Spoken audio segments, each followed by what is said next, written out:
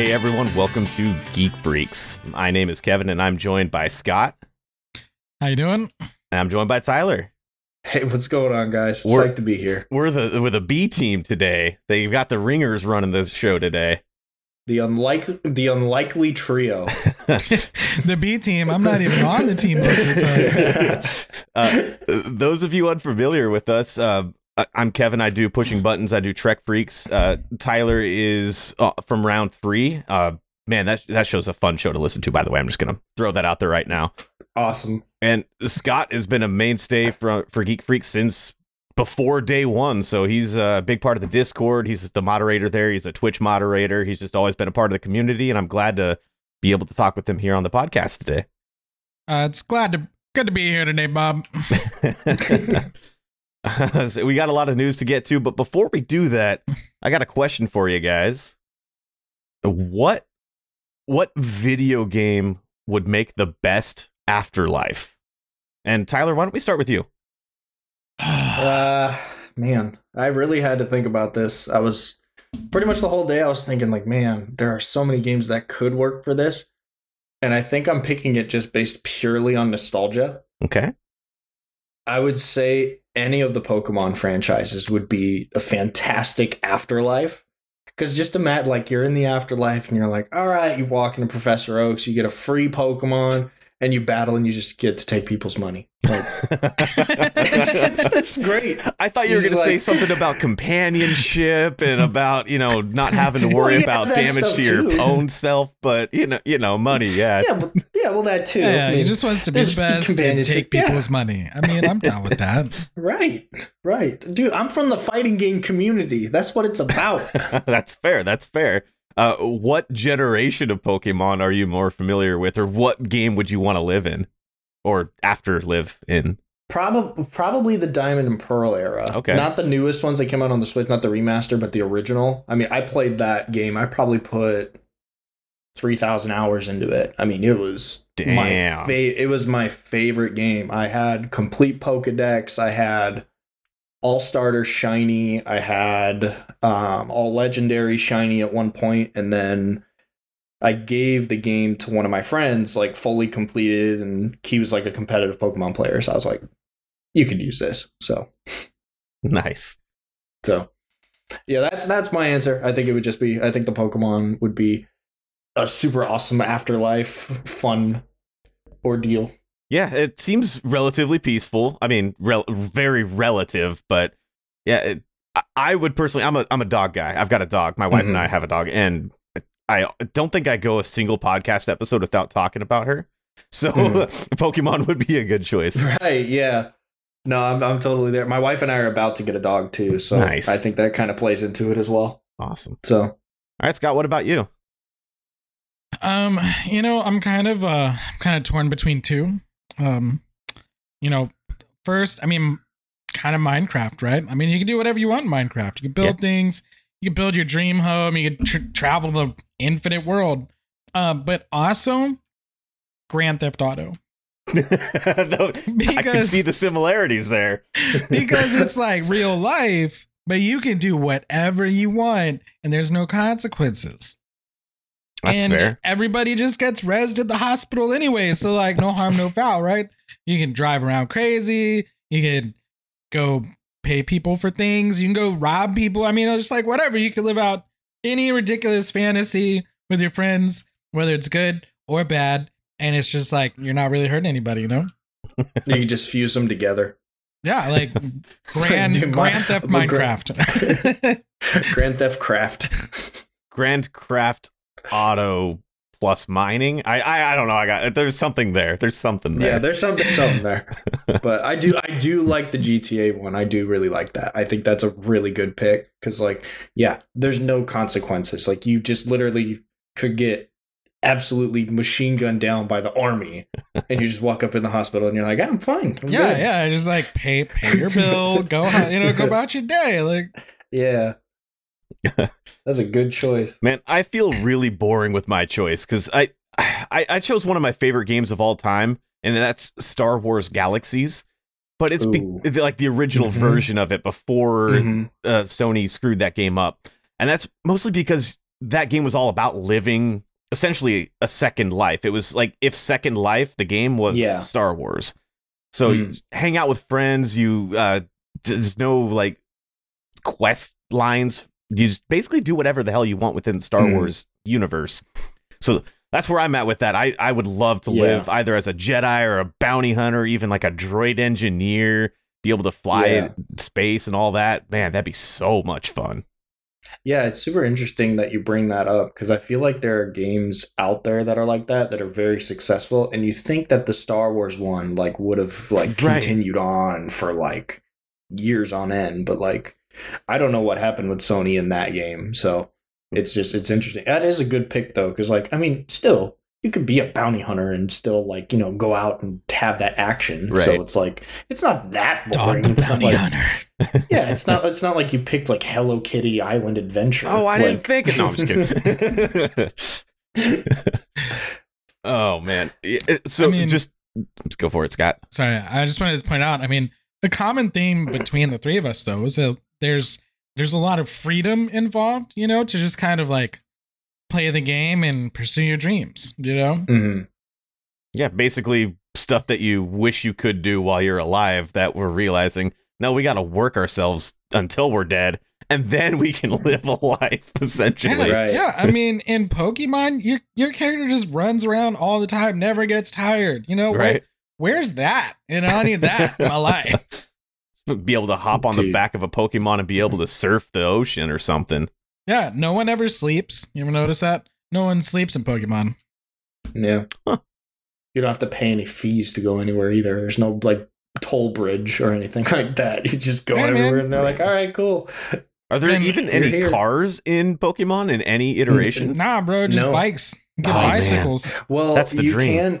You can ride the Pokemon, so I essentially do call that a type of vehicle because you can like ride, you know, like Ash rides Rapidash, like you can ride Arcanine, or like you can ride your Dragonair. Like basically any flying type can take you anywhere. So I changed my answer to Pokemon. It's too late. You're already locked in. Yeah. Oh man. All right. Well, getting to the network news. We're going to be, and by we, I mean none of us here, but Frank and crew are going to be at Lodi Comic-Con coming up on May 8th. They're going to be doing a live Geek Freaks, a live Trek Freaks, and a live Disney Moms Gone Wrong recording each from there. I'm stoked to listen to those. I hear that the live recordings are always a lot more fun. Not a lot more fun, but they're a lot of fun because you don't get to do them very often. I have yet to be a part of that, but if I was local, I'd be going to that for sure. The live recordings are very fun. My first recording with Frank was at Sacramento Gaming Con. Oh, okay. So I was a part of a live one, and it's so different compared to like just sitting down and doing it in like a official one. Right. Because you're just like so out there, you hear it in the background. It's so different. It's a different environment, and it's a lot of fun. Nice. So it's like the crowd is hyping you up kind of thing. Yeah. And you get like the kids walking by who are like, oh, what are they doing? Like they're all like curious, and they get behind you and you can hear them like whining in the background that they're not getting a game or something, or like they're like, oh, what's this? Like you can hear all the commotion in the background that goes on. So it's really cool. It'd be nerve-wracking for me though, like especially doing Trek Freaks, because I feel like Star Trek fans are like the most hardcore, or some of the most hardcore fans, and if there's something like, oh, what's that guy's name? It's like somebody be yelling at me, make me feel like an idiot. And it's, that's so much pressure. Yeah, I mean, that's kind of let him yell at you and then tell him to get a life. Yeah. Well, it's like, I mean, yeah, it's like they'll yell at you, but you know what? It's fine. You just go on with it. You just say thanks right after. My dog was checking on me. I had to see what that noise was. Gotcha. Yeah, actually, you should probably do what he told you. Just say thanks, you know, because that's a little nicer. I'd tell him to get a life, like whatever. Like it's Star Trek. It came out like before any of us were born, anyway. So that's a fair point. It's like the dude yelling in the background. It's like, it's Captain Kirk. Thanks. Speaking of Trek Freaks, we got a new Trek Freaks coming out this week. There's a Geek Freaks interview coming out this week, and a new Round 3 as well coming out this week. So listen to a lot of new stuff to listen to, a lot of exciting things. I actually did the Geek Freaks. I did a Geek Freaks interview. Normally I don't do them, but I did ask Frank. you guys don't know this about me. I am a huge fan of Tetris, like biggest fan of competitive Tetris. Okay. And I actually got to interview one of their like PR representative guys. His name is A Game Scout. He does like all the YouTube videos on like, you know, his when he went to the Classic Tetris World Championship in 2018 and 2019, like his experiences there and kind of talking through that, how to build your own setup, how to get into competitive. Like he basically is that sole representative who's like making videos for everyone. So he has like videos with millions and millions of views. So awesome. I got to interview him a little bit and just talk to him about the competitive Tetris world. So I think that might be the episode. I'm not sure though, but I know that Frank did message me about it saying that he was releasing one. So heck yeah. I would do the same thing about Trek Freaks and say what episode we're talking about next, but I don't remember because we recorded it 2 weeks ago and my brain does not go back that far. So, yeah. I couldn't tell you what I ate for breakfast, so. Yeah. Wait, you eat breakfast? No, anyway. Let us move on to the news. I have a Monster for breakfast. Nice. That's the best kind of breakfast. That's a breakfast of champions. That's what I hear.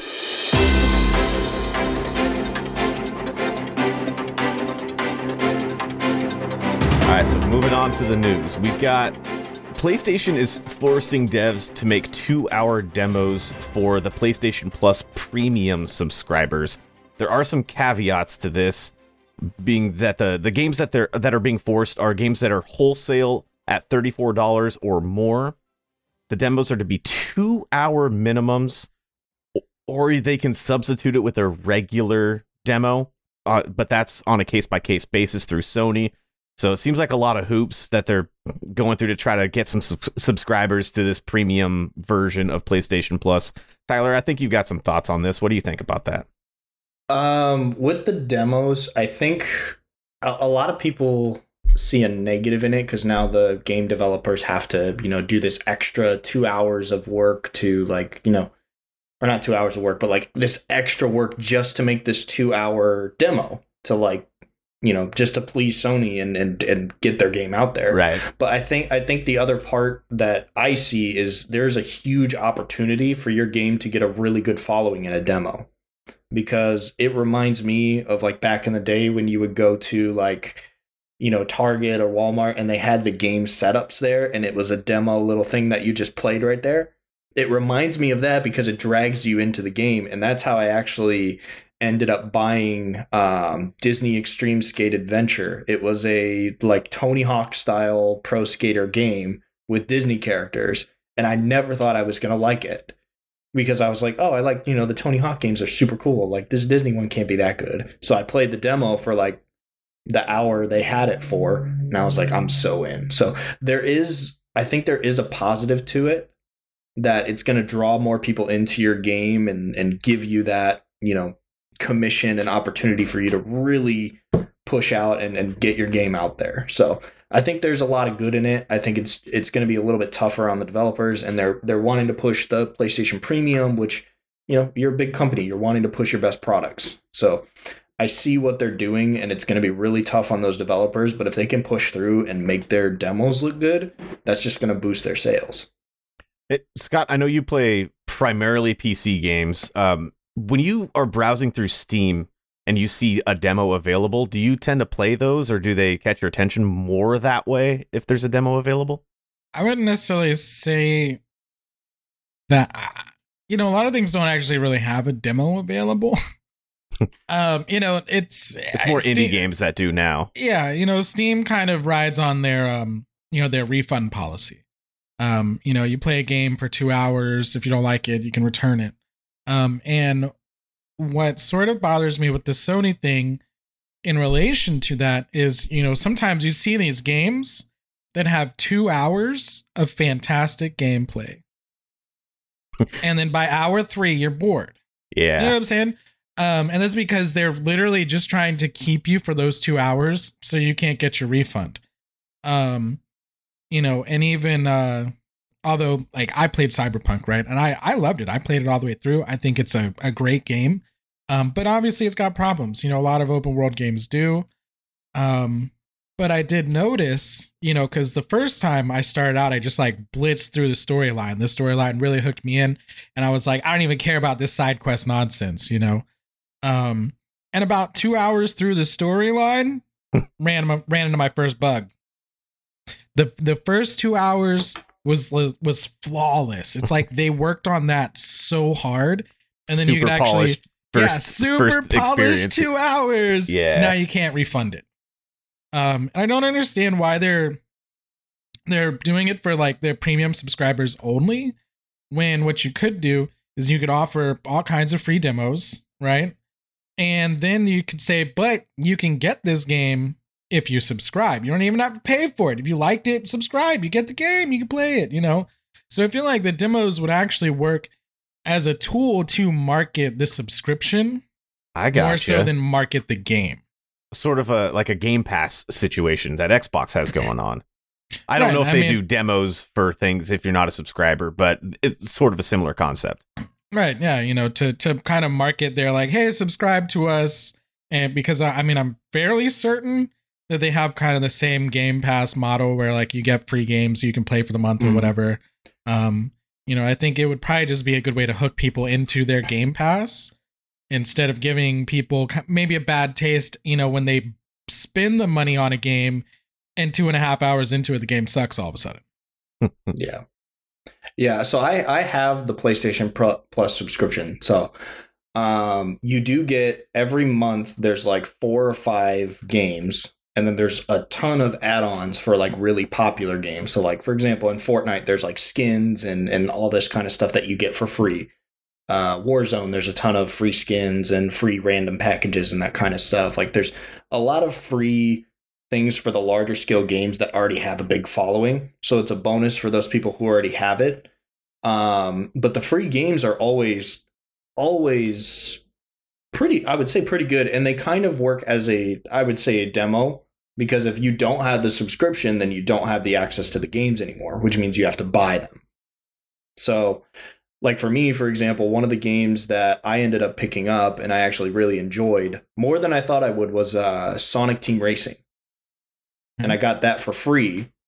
And I played through it and I was like, man, this is just like a very, very intense version of Mario Kart. It's very, very similar to the structure of Mario Kart, but it's so like team oriented. And like when you're playing online with people, it's so different because you're actually racing in teams of 3. But you're also racing individually. So it's this weird concept of stuff. So I think that there is this place for these, more for the indie developer, because these indie developers are really pushing themselves and trying to make these amazing games. And, if they have the ability to put out a demo to reach demographics of people who normally wouldn't play those games, it's just a huge opportunity for them to not only market themselves as a developer and as a game, but also Sony gets, the ability to say, hey, this subscription is the reason why you found this game. You should keep it. You should hold on to it.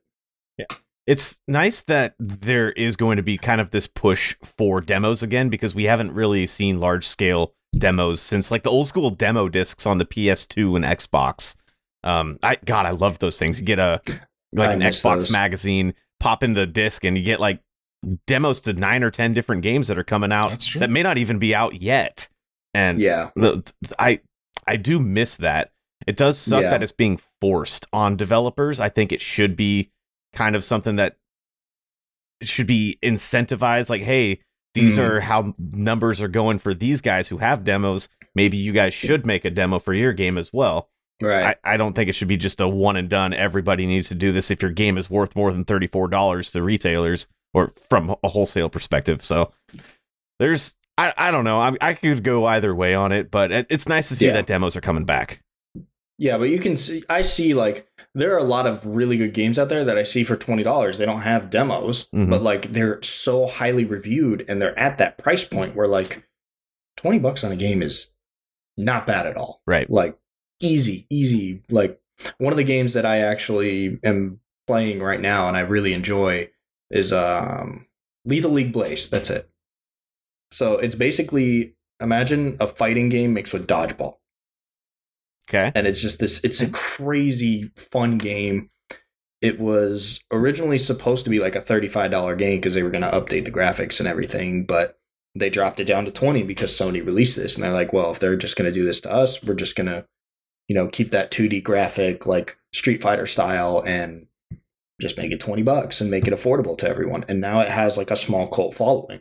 So there is the argument that not all the developers necessarily need to do it. If you're at that $34 price point, there's a place for you to be able to drop down your price and just say, what we can let go of some of the graphical stuff. We can let go of this. We can let go of that and still gain that following. So there's an argument to both sides.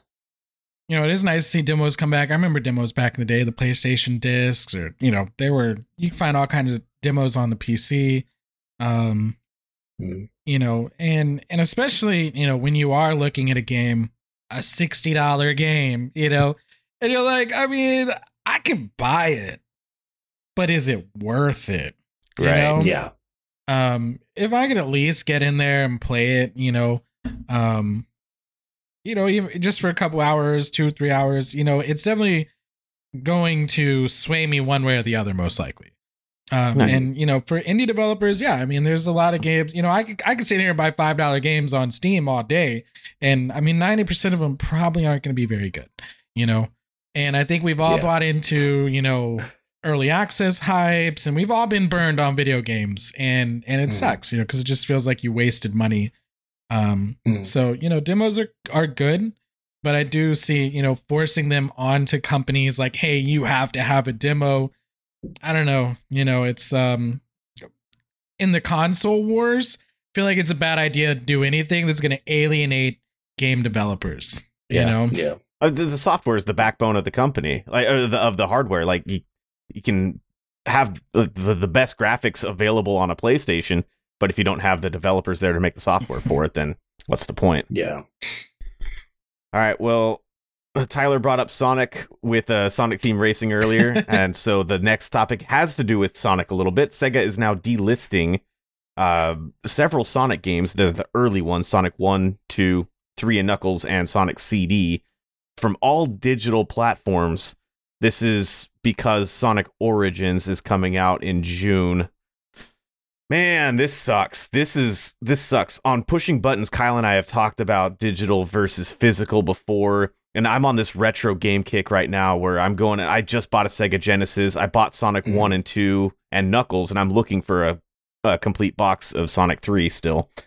But man, this sucks. This sucks. What do you got to say about that, Tyler? It's painful to hear it. It's really painful because they're great games. Like that was Sonic 2, Sonic 3, and Knuckles was the game that my parents and I all sat down and played through all the games together. So that was like, it's sad to see that happen. But like, not every game is going to stay around forever. It will in its own way. For example, the people, like yourself, you're on a retro game kick. So you go out, got yourself a Sega Genesis, you got yourself, Sonic 2, Sonic 3, Knuckles, all that kind of stuff. But not all of them are necessarily going off the market. There are the ones from the Nintendo Switch Online subscription that you're still able to play through their online subscription because they have the Sega Genesis. So you still have access to those games. If you are a Nintendo Switch owner, if you have the online subscription paid for, you're able to still play those. But in regards to just everybody else, like it's a tough spot because like you want to have those games. And I actually still have on my Nintendo Wii, I actually bought all 3 of those games. So I have them on it's not an emulator, but it's like they're, like way back when console, like when they were putting them up on the Wii shop, I had bought them. So I have them on my Wii already. So it's like, it's not a huge loss for me personally. So from my perspective, it's not so much a bummer because you're losing access to games, because most people that want Sonic games already, like you said, you own them on the Wii. Mm-hmm. I have my Xbox 360 disc version of the Genesis collection. I've got Genesis games on Steam, and now I have the actual Genesis cartridges themselves.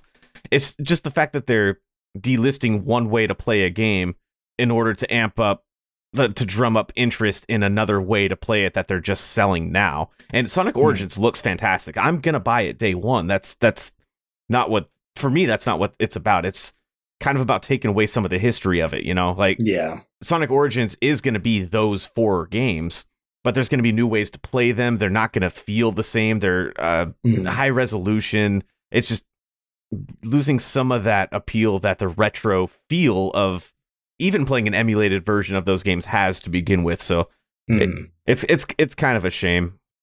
Yeah. And I've done the comparison of like playing on an actual Sega Genesis versus playing on, the WiiWare versus like I had bought my dad for his birthday. I bought him one of those like classic Sega Genesis ones. So it had like, the 25 games on it or whatever. And it had Sonic on there. So I tried all 3 of them and like, there's nothing is going to beat the original. It's not. Right. You just can't. It's the nostalgia factor for me. Yeah. It's you just can't. It's really hard to do that. I mean, even the one on the Wii, I'm like, there are just like these slight graphical differences that you just kind of feel when you're, doing certain movements, certain jumps, all that kind of stuff. So there are things there, and Sonic Origins is going to be reselling it, but I also, kind of updating it, doing something new with it, I think will also drive some more interest as well in the Sonic gaming community. Just, if they see the Sonic Origins game and they do some history look up, they're like, oh man, like what is this game, way back when, like what's the difference between these two? And so they'll get more interested into it. So I think there's a push and pull. Yeah, Scott, I know you probably have some things to say about the business side of this. What do you think? Is this a good way for them to drum up interest in a new version of these games? When it comes to like Sonic specifically, I played Sonic 2 back in the day. Who didn't? Anyone who had a Sega Genesis was playing Sonic 2. I think I played Sonic and Knuckles once upon a time. So I don't have the fondness for the Sonic franchise that I do for a lot of other things, But when it comes to, honestly, I'm just tired of every company trying to play off of nostalgia all the time. So you're going to take away Sonic in this fashion so that you can try to force people to go play remastered Sonic, because that's what it is. You call it Sonic Origins or whatever you want to call it, but it's just a remastered version of a game that's already come out multiple times for multiple, different platforms. Like, it just feels like I'm constantly being sold the same stuff over and over and over again. And I'm just kind of over it, man. Like, so many of these games, they're very cookie cutter. They're just like the last one, some of these franchises. And if you want to drum up, new Sonic business, then like just make a good new Sonic game. I mean, how's that for like a revolutionary idea, And that's kind of how I feel about it. Like it's just nostalgia, this nostalgia, that everything's a remake, everything's a remaster. It's very rare we get some hidden, some gem of like, this is something great and new and fresh. It just feels like the same old stuff all over again, and it's all just a cash grab, in my opinion. That's what I was getting at with that, is that I feel like it's definitely a cash grab. Now, if they put a demo for Sonic Mania on Sonic Origins, I would love that, because I don't think that enough people have played Sonic Mania, because it's a completely different game, but it feels just like Sonic 3 and Sonic CD. That game is fantastic. That game should be like, that game needed more. It's hard for me to get my hands on a physical copy of that. And I feel like that's a shame, because that game was fantastic. It's very underrated. It's very underrated for the type of game it is. And like I've played through it. It's fantastic. It brings it back in a fresh way. And I totally agree with you guys that like they're kind of just slapping a new sticker on top of, old Sonic games. And it's like, if it ain't broke, don't fix it. Well, there's another argument that's like, well, yeah, if it's not broke, don't fix it. But like, there's also this urge for wanting more and wanting something new and to change it up in a completely new way, the same way you did Sonic Mania. There's that, like, just like what Scott said. How about a new game? Just make a new good game. Yeah, like, exactly. It's right there. So yeah, to your point, they are changing the way you can play some of these games. Like, you can play any of them as Knuckles, which, big freaking deal, that whatever. But there's a way to play them. I think they're calling it mirror mode, where you play the games in reverse. Stages in reverse. Yeah. That sounds really cool. They're trying different things with it. I'm just afraid that they're going to be like, oh, now get the DLC expansion pack where you can play any of the soundtracks from any game and any of the other games. And they're probably not going to do that, but that's just my pessimistic nature thinking that they could. Don't give them ideas. They might be listening. I think Sega learned a long time ago to not listen to me specifically. Right. If someone from Sega hears this, will be like, yo, that's a good idea. Let's hire that guy. With Sonic, they're not gonna hurt. They're not gonna hire him. They're gonna be like, hey, did you hear this podcast? Yeah. You think this is a good idea? Yeah. All right, let's do it. Yeah, that's exactly what it is. Yeah, steal the idea rather than pay somebody for it. He borrowed it. My bad. Yeah, that's he'll give it back one day when you pay for it. Yeah. Well, speaking of paying for it, Elon Musk. You've probably heard this if you're ever on the internet. You've heard not only that he is a very, very rich individual, but he is in the process of buying Twitter for 44 billion. With a B, $1 billion. He has plans to take the company private, which I didn't realize that was one of his plans, was to take it private. He wants to make it the platform of free speech, which he says is the bedrock of a functioning society, which to his point is true. I don't necessarily agree with the way he means it, but that's neither here nor there. Scott, I want to lean on you with this one to start off with. What do you think? What are your takeaways from this? Well, I like to start with a question. Do both of you actually believe that he's going to go through with this buy? I think so. Simply because Elon Musk, when he said he was going to go to space, I didn't necessarily think that was going to be something that happened. And then it happened. And I think with Twitter, it's going to be one of those things where I don't understand why he would want to, but yes, I do. I'm with the whole Elon Musk thing. It's like there's a part of me that thinks it's a little fairy tale-esque, where it's like, oh, Elon Musk buys this and it becomes this, amazing freedom of speech platform, and the same thing with like him going to space and it actually happens. So like there's a part of me that's like, Elon Musk does what Elon Musk wants to. So if he wants Twitter and he really wants to do it, he's just going to do it and nobody's going to stop him. So I think that he will. It's just maybe a matter of like when. Oh yeah. I mean, there's definitely a process that comes with things like this. And I'm not super familiar with the process because I've never had the unfortunate circumstance of being a billionaire dealing with these problems. But sure. Yeah. I mean, there's going to be plenty of lawyers, writing up contracts and going back and forth. The government's got to look at it and be like, is this, a problem for antitrust laws or anything of that nature? So this isn't something that's going to happen tomorrow. Could be a few months. It could be as long as a year, depending. And with that, there are places that have put up the capital for it. Or at least, helped put up the capital for it. And I believe there is like $1 billion guarantee that if either party backs out of this buy, then that $1 billion has to get paid to somebody. So it looks pretty official. Looks like it's going to happen. But, my problem is there's two Elon Musks. There's Elon Musk, the businessman, right? The man who said, we're going to make an electric car and it's going to drive itself.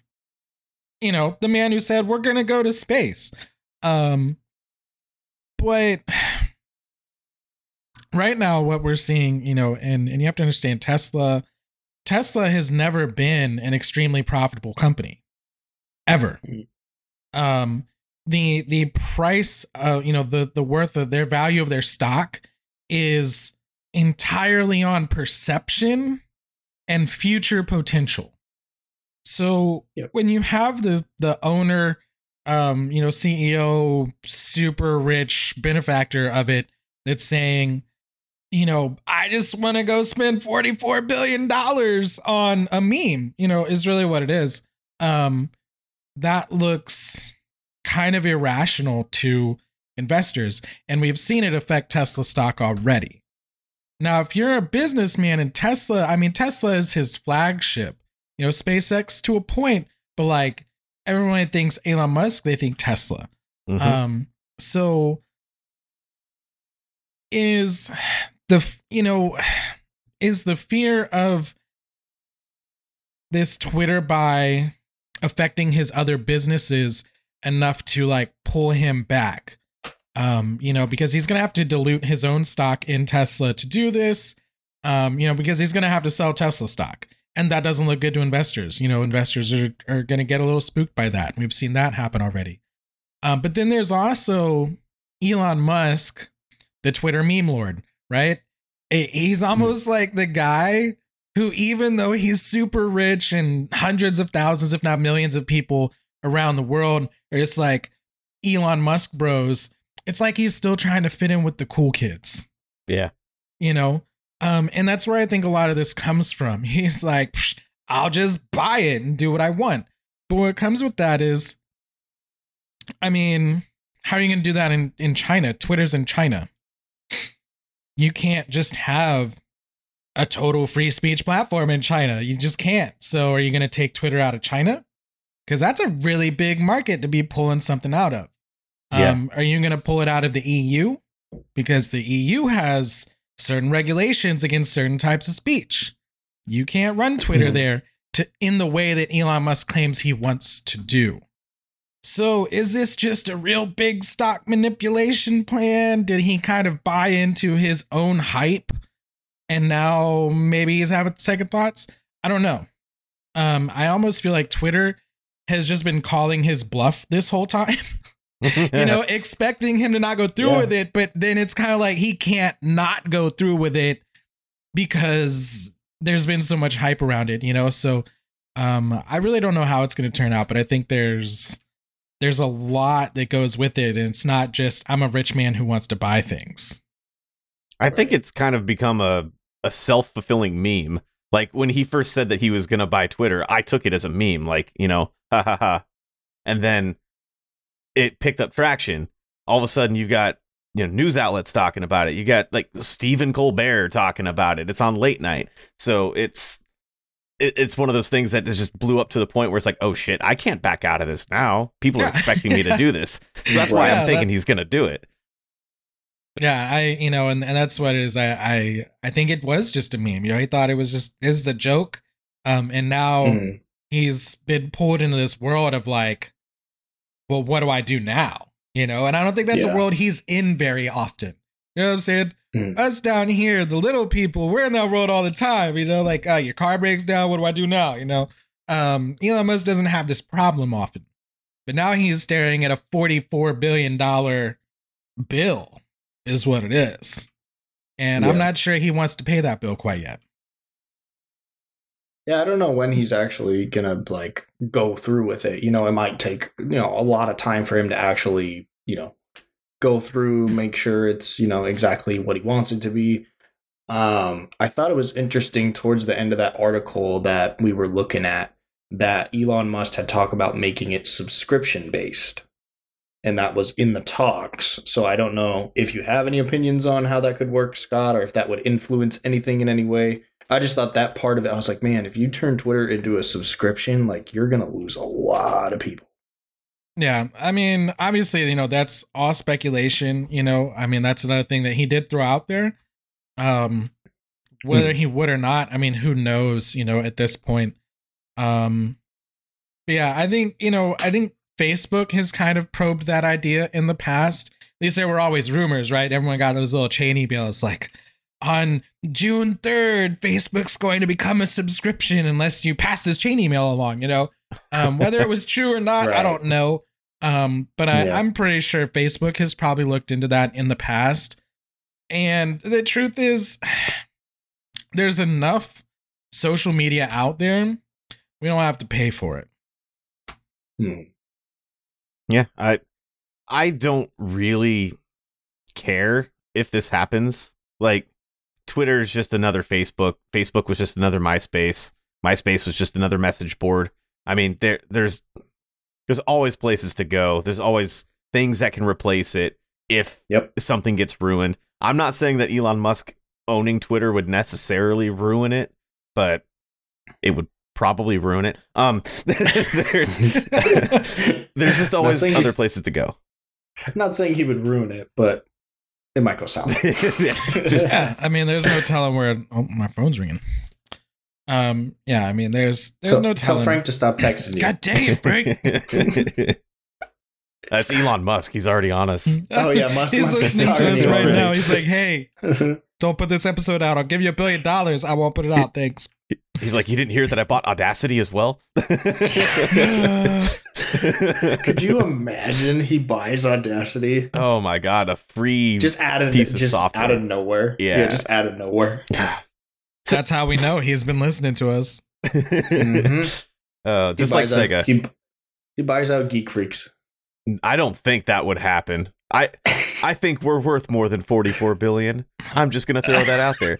But that leads me to my next point: is what the heck is $44 billion? Like that's just an amount of money that's so unfathomable by somebody like me that just I don't live necessarily paycheck to paycheck, but it's just so much goddamn money that is it even worth it? Right. Well, to put it into perspective, like there are like 8 billion people in the world. Right. Like 8 billion. Yeah. That's $1 a person. Times 5. And that's not even that's not even that's not even covering a fifth of the money that's being spent on that. Yeah, like he give $5 to everybody and still have 4 billion left over. I mean, yeah, which is crazy because like it's hard to quantify a billion of something. Like it's so hard, like even money wise. Like the only thing I really could maybe think about quantifying it in is like grains of rice. It could probably be the only way I could be like, okay, 1 billion grains of rice. That makes sense, but I don't know, just like quantifying that number money wise is just insane. Yeah. So like trying to think of is like, what is Twitter worth? How is it worth 44 billion? What is 44 billion? And why does Elon Musk want it to begin with? Like, these are just questions I don't have answers to. I don't think anyone really does. Musk, I guess Elon Musk does. Hopefully. Elon Musk probably flipped a coin for it. He's like, heads is 44, tails is 23. Just flipped a coin. And then like didn't even look at the coin because what the fuck is a coin to him? He has 44 billion that he's wanting to spend on one thing. He flipped a Bitcoin. Oh, you're right. Shit. He's just got Bitcoins laying around the house for funsies, Oh man. Or a Dogecoin. Just flips one of those. Oh man. Well, I am done talking about Elon Musk for a little bit. Let's move on to some fun stuff. CinemaCon is coming up, I believe, soon. I forgot to write down the date that is happening, but it's basically the Comic-Con for movies. I had to note that for myself because I've never heard of CinemaCon before. Frank is now regretting having me host as he's listening to this. A lot of movies were announced with some with release dates, some without, and others with like full descriptions and stuff. From this list, do you guys have any takeaways or anything that stands out to you guys? All right. So just a heads up, CinemaCon is April 25th through the 28th. That's why you're here. So it's over. Gotcha. And okay. CinemaCon happened, and that's when they announced the stuff. It was during CinemaCon. I got it. It ended 2 days ago. It was at Caesar's Palace in Las Vegas. If you were there, congratulations. If you were waiting for us to let you know, I'm sorry we missed it. You're a little late to the party. Yeah. It's been a long day. For having us, Frank. This is what you get for having us host. I'm not gonna lie, I'm a terrible podcast guest, and I have no idea what was announced at CinemaCon. Okay. Do you have any? So Tyler? I have two that I'm pretty excited about. Just kind of looking at the list of them. One of them is a musical that my wife and I enjoy very much, and I didn't know was becoming a movie. It's Wicked. And I'm very excited to see that as a movie, especially in 2022. Kind of just looking it over. Ariana Grande is going to be in it. She's, a really good singer, I would say. Yeah, she's very good at what she does. So I'm excited to see where they put her in the casting of Wicked, like what character she's going to be and all that kind of stuff. So I really think that's going to be a great movie. Just a lot of the musicals, I would say overall, there are a couple that may not be as good as others, but I would say overall the movie, transition of it works well in telling the story behind the musical. Okay. So that's one of them I'm pretty excited about because, we're big fans of it. We'll probably go and see it whenever it releases. The other one I'm excited about is the Doctor Strange 2 coming out, because Doctor Strange was a fantastic movie. If you have not seen that movie, go see it. Rent it, buy it, get it on DVD. I don't care. My wife and I have tickets to go see the new Doctor Strange movie this coming Sunday, actually. Oh, a dude, week from tomorrow after recording. It's so good. I'm not going to overhype it for you. It's not like the best movie in the world, but it's pretty good. It's a good movie. I'm not interested in this, but I wanted to talk about it. They announced a bunch of Avatar sequels, like to James Cameron. That the guy? Yeah. I think so. To his Avatar movie, not The Last Airbender, but the blue guy movie. And finally, one of them is coming out this year, sounds like, in December, and that's Avatar: The Way of the Water.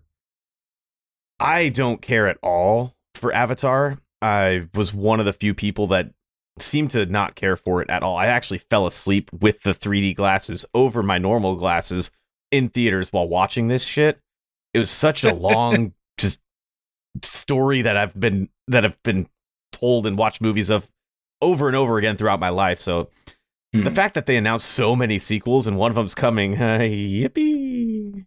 Yeah, I mean, like, I feel like Avatar kind of got into this like documentary-esque vibe when you started watching the movie. yeah, like a little bit. It kind of got into that a little bit, where it's like, okay, we get this. There's a story. Like, you don't need to narrate it 4 different times. Like, you know what I mean? Like, but I think that there's a fan base for the Avatar movies. Oh, yeah. I think that the story is great. Do I think it's a little bit too long of a movie? Yeah, I would say it's a little long for me personally, but that's just my own opinion. But I'm excited to see where they take it, because these sequels might be shorter, because they maybe are coming out with so many of them. They're like, we have 14 hours of, we're not releasing a 14-hour movie. We're just going to release them in like 2-hour chunks, which would be perfect and ideal, I think, for that style of movie, because the 3-hour movie was a little rough. A little rough to sit through. I mean, I know that yours was like sleeping through half of it, but at least for me, I'm like at the 2-hour mark. I'm like, yeah. I'm like, at this point, I'm gonna go out and get some food, come back. Did you ever watch Avatar, Scott? Or do you care about any of the sequels? Yeah, I mean, I didn't watch it in 3D because I actually wear glasses. I need them to see far away, so I don't wear them at the computer. But I do wear glasses, and I actually, the first 3D movie I went to go see after I had glasses was the other Avatar movie, which was not a good movie, by the way. But yeah, the whole 3D glasses over glasses, it sucks. I don't like it. I don't do 3D movies, but I did go see Avatar in theaters, and I thought it was great, but I'm kind of with you guys on this one. It was just too long. I did stay awake, so I'm better than Kevin. But that's not hard. But there's times when like it's come on Netflix, and I'm like, I want to watch this again. It's a good movie, right? And I have never successfully sat there and watched it again. And I think that's kind of telling, because I've watched The Lord of the Rings so many times. The extended edition, I don't care, but I cannot sit there and watch the Avatar movie all at once. I just can't. Yep, I'm right there with you. And it's weird too, because I can watch like the original Star Wars trilogy back to back, like all 3 of them in one sitting, and be okay. And that's like 6.5, 7 hours worth of movie. I can watch probably 1.5 of the Lord of the Rings extended cut before having to get up and take a break, and then maybe the next day watch the other half. Yeah, Avatar, I couldn't get through. I'm wondering if because of the the success of all the MCU movies and how long a lot of those are, if that's what they're going to be going for, because they announced like I think 7 sequels to this movie already, like years ago, and this is finally the first one we're getting. I wonder if they're kind of it's something like that. I don't know if they've scaled back since then. I could have missed something in the last 4 or 5 years, but yeah, I wonder if they're going to be taking kind of an MCU approach where they're going to introduce different characters, and I don't know. It seems like a lot of companies are trying to bank off the success of Disney's success with Marvel, and I'm not saying that's a bad thing because they are very successful. So if you're going to emulate someone, may as well be them. Right. A couple other movies that just kind of list them off because they're on the list. I think some people are excited for is the Batman 2 is coming out. I don't know the exact release date, but Batman films are just so great. I still haven't seen the new Batman. I'm wanting to go and wanting to see it in the theater. I've been trying to find a way to be able to do that. Black Adam is releasing. The Shazam, I would say like the Venom of the Shazam world. So I'm excited to see what they do that. The Rock is a fantastic actor, so I believe that character is going to be played very well, especially by him. And then one of the other ones, Amsterdam, never heard anything about that. Just one of the other films that's listed on there. But yeah, I'm excited because and Ghostbusters. They're doing another Ghostbusters movie, and my mom's entire side of her family are huge Ghostbusters fans, so I have a feeling that they're going to see that one. I personally probably won't, but it's just exciting to see that they're taking these and still making movies out of them. So yeah, I haven't seen Ghostbusters Afterlife. I think that's what it's called. I haven't seen that yet, but I'm very happy that they're getting a sequel because I hear it was a good movie. Like it's just a fun, like a family friendly movie. I'm excited that they're getting a sequel. They also announced Venom 3 without a release date on that list as well. Yes, and I didn't know there was a Venom 2, but I know that's Venom is... Yeah, Venom is, I would say, in my top 5 for, like... I almost want to call him an anti-hero in some cases, because like he's not... I wouldn't say he's 100% a villain all the time. Yeah. So it's like... Yeah, and I think that's what they went for in the movies, is that he's an anti-hero, like he'll kill people, but only bad people, so it's okay. I didn't read through that other part of the other article and stuff, and I did touch on it a little bit because it just kind of caught my interest. It's basically talking about what are they going to do to improve security in Comic-Cons, CinemaCons, and that kind of stuff, because I guess it was a lady came into one of the CinemaCons to like one of the people who was on the panel and tossed her personal documents from some lawsuit that was going on. Oh, they served her papers. Yeah. And she had no right in being there and had no idea how they got through. So they're basically talking about how, the ways that they can crack down on security and making sure that the environment of, the Comic-Cons and that kind of stuff is a safe environment where people don't feel like, something like this will happen. Gotcha.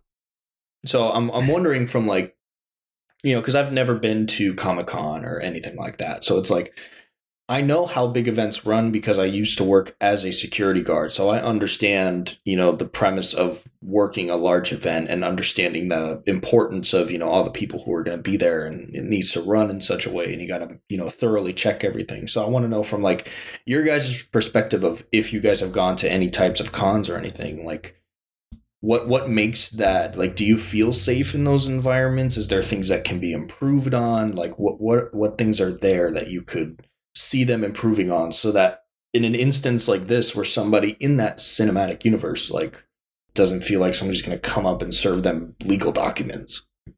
Yeah, I've never been to a con before. I don't like people, like groups of people, so I already don't feel comfortable or safe in large groups. So I don't know what specifics. I feel like that's kind of a me problem, not a convention problem. So I don't know what specifics to talk about. Just large scale events in general. If you've been to anything like that, I mean, at least for me, my main point would just be having the bodies for it, because I know that it's really tough, especially if you're doing it as a volunteer position. You're not going to get a lot of bodies. Whereas if you're getting a third party company to hire these people on to do the extra security for it, you have to invest a little more and you might not make as much money off of it, but it's going to offer at least that security and safety that they're looking for. So I think it's more about just investing in it more rather than just like, okay, we're just going to put dudes who are in, khakis and a polo with a metal wand. And that's, that's what they get. There's nothing else there, like if you're really staging it in such a way where you're like looking through bags and being thoroughly detailed and have like a way of getting everybody in and out in such a way. So that was really just the main part of the article. Gotcha. So, Scott, I didn't know if you had anything on that or anything. I mean, in that manner. No, not too much. I mean, I'm with Kevin. I don't really go to cons. Yeah. I'm not big on crowds. Right. But I will say, my girlfriend, she went to NekoCon, KatsuCon, which is one that happens in DC, like in the DC area every year. And we did have one, where we're from down in Hampton, Virginia, which is NekoCon. And I've had friends that have gone there, so I've heard about it. And everyone seems pretty comfortable there. I've never heard anything about, stuff like this, but I think it's definitely something that's been spotlighted recently, and maybe it's because we're paying a little more attention after with COVID and everything, a lot of places were cracked down on are people getting in with their, they've been cleared with the vaccine or, and stuff like that. We had the concert, what was it? Travis Scott, I think it was, where the concert was just overblown past capacity because people were just sneaking in. It's like, okay, one or two, sure, but how did just tons of people sneak into places and make an unsafe environment just by being there? There's just too many of them, and then how did this lady get past security and everything to just walk up to a stage and serve someone legal documents? I mean, you pay a pretty penny to go to these conventions, some of them, so what's that money going to? And is security any sort of a priority or not? And I guess that's the big question everybody's asking. Well, is this sort of thing something that could be commonplace and we've just never noticed it? It's a good point. Yeah. I don't know how Frank closes out an episode of Geek Freaks. I don't think I've ever paid attention to that. If there's nothing else that you guys are gonna say, I'll do an outro or something. Yeah, man. I'm just I mean, for me, I just had a good time doing this because it's fun to be able to do podcasts with different guys from different parts of the podcast. So it's cool to be able to sit down with you guys, from Truck Freaks and somebody who's been here for the old guard and been here since before day one. So it's cool to be a part of it as the brand new guy almost. Yeah, where it's but then I'm also cool. Kind of the brand new guy because I just sit on Discord and talk shit. That's my talent, Hey, you get to talk shit now. So if you want to get it out to Frank, you may as well put it at the end of the episode. Frank, you suck. No, Frank's great. I mean, no, Frank's awesome. Taff and I, we met playing World of Warcraft. God, what was that? 2008, I think. So, I mean, that's where we met. And we've just been friends since then. And it's one of those friendships where, sometimes I'll go off and I'll play another game, and he'll still be playing World of Warcraft or whatever at the time. And I'm like, nah, screw that game. The game sucks, So I'm going to go play something else. Every times we wouldn't talk for a year, And I'd be like, hey, there's new expansions coming out. Are you playing? And it's our friendship never stopped, It's just I don't have to be up your butt every day for us to still be cool, But ever since I found out about his, he started this podcasting, thing. And, I just wanted to be here to support him. And I just know he needed people for today. So, that's mostly why I'm here. But, I mean, I had a good time. I think, Tyler, you're more positive than I am. You know, like he's got a positive. I wasn't gonna say it. He's got a positive spin for everything, you know. Whereas I'm pretty pessimistic, and Kevin's kind of in the middle. So I think it worked out pretty well. Yeah. It's been cool to just like be a part of something different because, like, you know, on my channel, it's all fighting game stuff, all fighting games all the time. And it's like, it's cool to be able to talk about movies, talk about old school games, talk about, you know, just a bunch of different stuff. So it's been cool to be a part of. So Frank, thanks for letting us, you know, take over the show. If you ever feel like taking a break again, you know, the B team you can call. At this point, I was going to say that I don't think we're the B team anymore. I think we're like neck and neck with whoever else Frank wants to put up there now. So we are the A minus team. I'll agree with that. The A minus team. Make the shirt, Frank. Make the shirt. Yes, Scott needs to be represented on a shirt finally. Geek Freaks A minus. A minus. Yeah, it's got to have like a shoulder patch or something. Yeah, the A minus crew. Yeah, I'm in on that. All right, guys, that's I'll all. invest. That's all we got for you this week. I think Frank will be back next week, but if not, you've got more A minus people coming by. So join us next week. And like I said, there's a round 3 Geek Freaks interviews and a Trek Freaks all coming out this week. So stay tuned and listen to those as well. Thank you for listening. See ya. Later.